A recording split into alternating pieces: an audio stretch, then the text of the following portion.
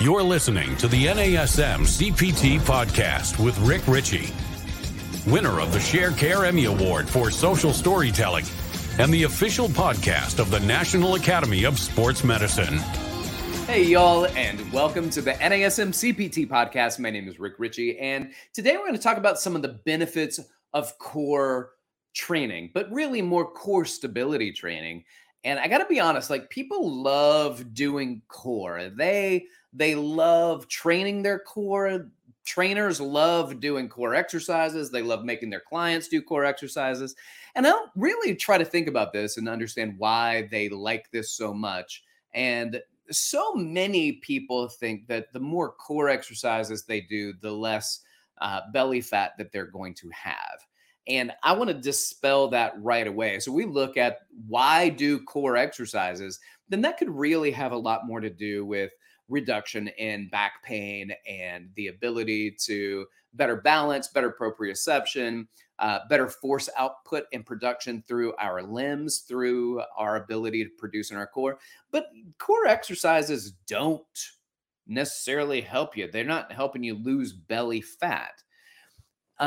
It's possible that you can hypertrophy, you can build your abdominal muscles. They don't grow very much. It's not a lot of hypertrophy.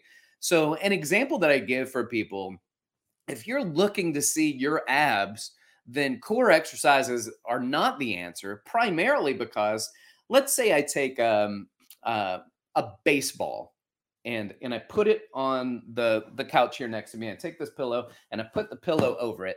And so now I've got this baseball underneath the pillow, and the baseball's there, you just can't see it. And let's say now I hypertrophy the baseball, and now I take a softball and I put it under the pillow. Now my core muscles are bigger, but it's still under the pillow and I can't see it. So what does that mean for me? That means that you probably didn't reach the goal you were looking to if you were looking for being able to see your core, because your focus is getting rid of the pillow on top, the extra cushion on top. Well, that's not what core exercises are for. So if you're looking to see more abs, then core exercises aren't really how you're going to get them. In fact, you've probably heard the phrase, abs are made in the kitchen. And what that means is your greatest weight loss comes from your diet, your ability to decrease the amount of food that you're intaking in order to lose body fat. And there's a lot of truth to that. Abs are made in the kitchen.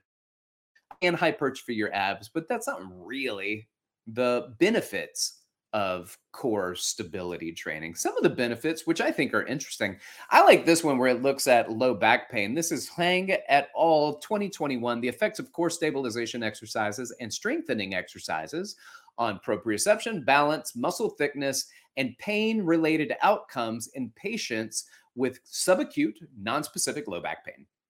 Now, this was a randomized controlled trial, and what they did is they got people with this back pain. They got two groups. Here's my stability group, and here's my strength training group. And the stability group did 1 to 2 weeks of a basic stability exercise. And the next 2 weeks, they progressed. Strength training group did 4 weeks of spinal flexion and extension exercises. And here's the thing, like the core stability group had significantly more improvement than the strength group when it came to this intervention of 4 weeks in proprioception. The stability group had better balance, single leg standing with eyes open and eyes closed on both stable and unstable surfaces. Both of those were better outcomes. And the percentage of thickness of the transverse abdominis and the lumbar multifidus, which does make more sense because those muscles are more responsible for spinal stability, especially lumbar stability. Both of these exercise groups were able to get relief from back pain, which is incredible. So let's just pump the brakes and talk about that for a moment. Just doing core exercises was better than not doing anything. So if you've got people and they're like, oh, I've got some low back pain, but and you're trying as a trainer to be like, oh, you got to do core stability, and they're like, I hate core stability. I'm not going to do core stability. And then you say, all right, well, then you're never going to get better. Well, first of all, it's not our job to address pain. But secondly, the fact is that you can do flexion and extension exercises, and that can, in general, help to reduce pain, just not as much. Just not as much as the stabilization group, which demonstrated greater reduction of functional disability. And it also helped people have less fear of movement. The ones that practice stability training had less fear of movement. And I've got a guy that I've been training for years, and there's some balance issues there. And core stability training is kind of the goal. And we do some core strength training. We do that. But core stability training is more important. And I think that what that study demonstrated is that there's less fear of movement. And so, even so, having somebody do this stability training, providing them the confidence that they can get up and move more. And of course, movement for people is incredibly valuable. And I've talked about this in so many of our episodes. So moving is important. The power of movement. So our core stability training can help support them in that process. Also, good news: there was no overuse injuries that took place, no adverse effects. Somebody has back pain and they did flexion and extension exercises in this study. There were no issues. All right. So I think this is really good that it points this out, but there's another thing that needs to be addressed. We've got Saterboken and Finland in 2012. This is article. It's called the muscle activity of the core during bilateral, unilateral, seated, and standing resistance exercises. And this was in the Journal of Applied Physiology, the European Journal of Applied Physiology. There's one quote I want to pull from it. There's really kind of brings it home. To enhance neuromuscular activation of the superficial core muscles, standing exercises should be used instead of seated exercises, and unilateral exercises should be used instead of bilateral exercises. So if you want to start incorporating a lot of really great core exercises, stand instead of sit. Stand. If you're going to sit, try to sit without using the back rest. Sit away from the backrest to activate, but standing is better than sitting. And if you want to really get more out of your core, doing unilateral is better than doing bilateral. So for instance, if I'm doing a cable chest press, standing cable chest press, and I do 2 arms, well, I'm going to get more core activity out of doing a 1-arm version of that. Rick, that makes sense. I know that. Cool. But do you do it? Do you do it? Because this is the kind of stuff that can be easily incorporated into a resistance training program to heighten the neuromuscular ability for the core to produce, for the core to stabilize the lumbopelvic hip complex. Are you doing it? I get that you understand it. Implement it.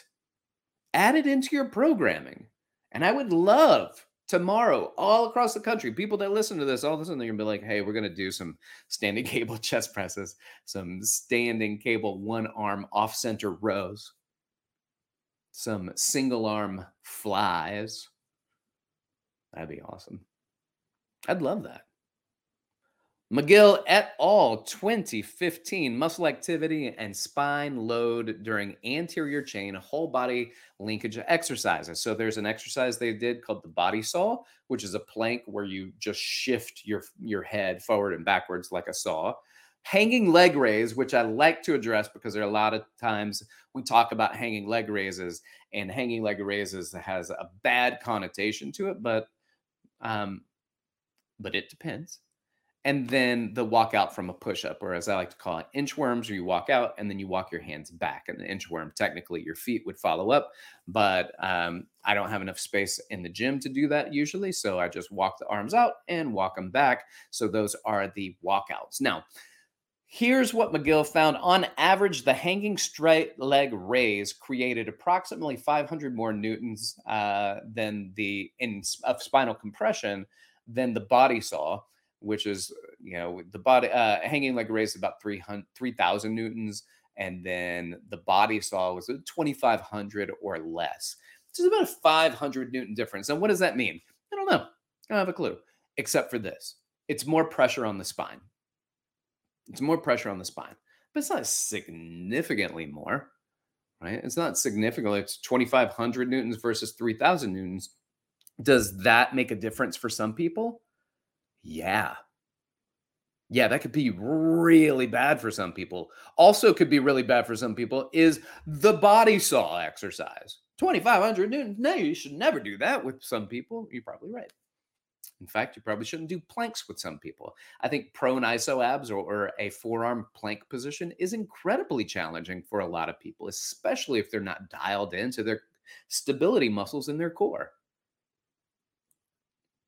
I've mentioned this before on the show. My wife had back pain. She went to physical therapy. She said, I don't like doing the physical therapy exercises because it hurts.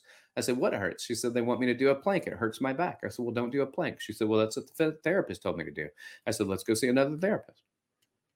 I can't give you an exercise that causes you the pain that you're trying to get out of, because that is contraindicated. That is counterintuitive.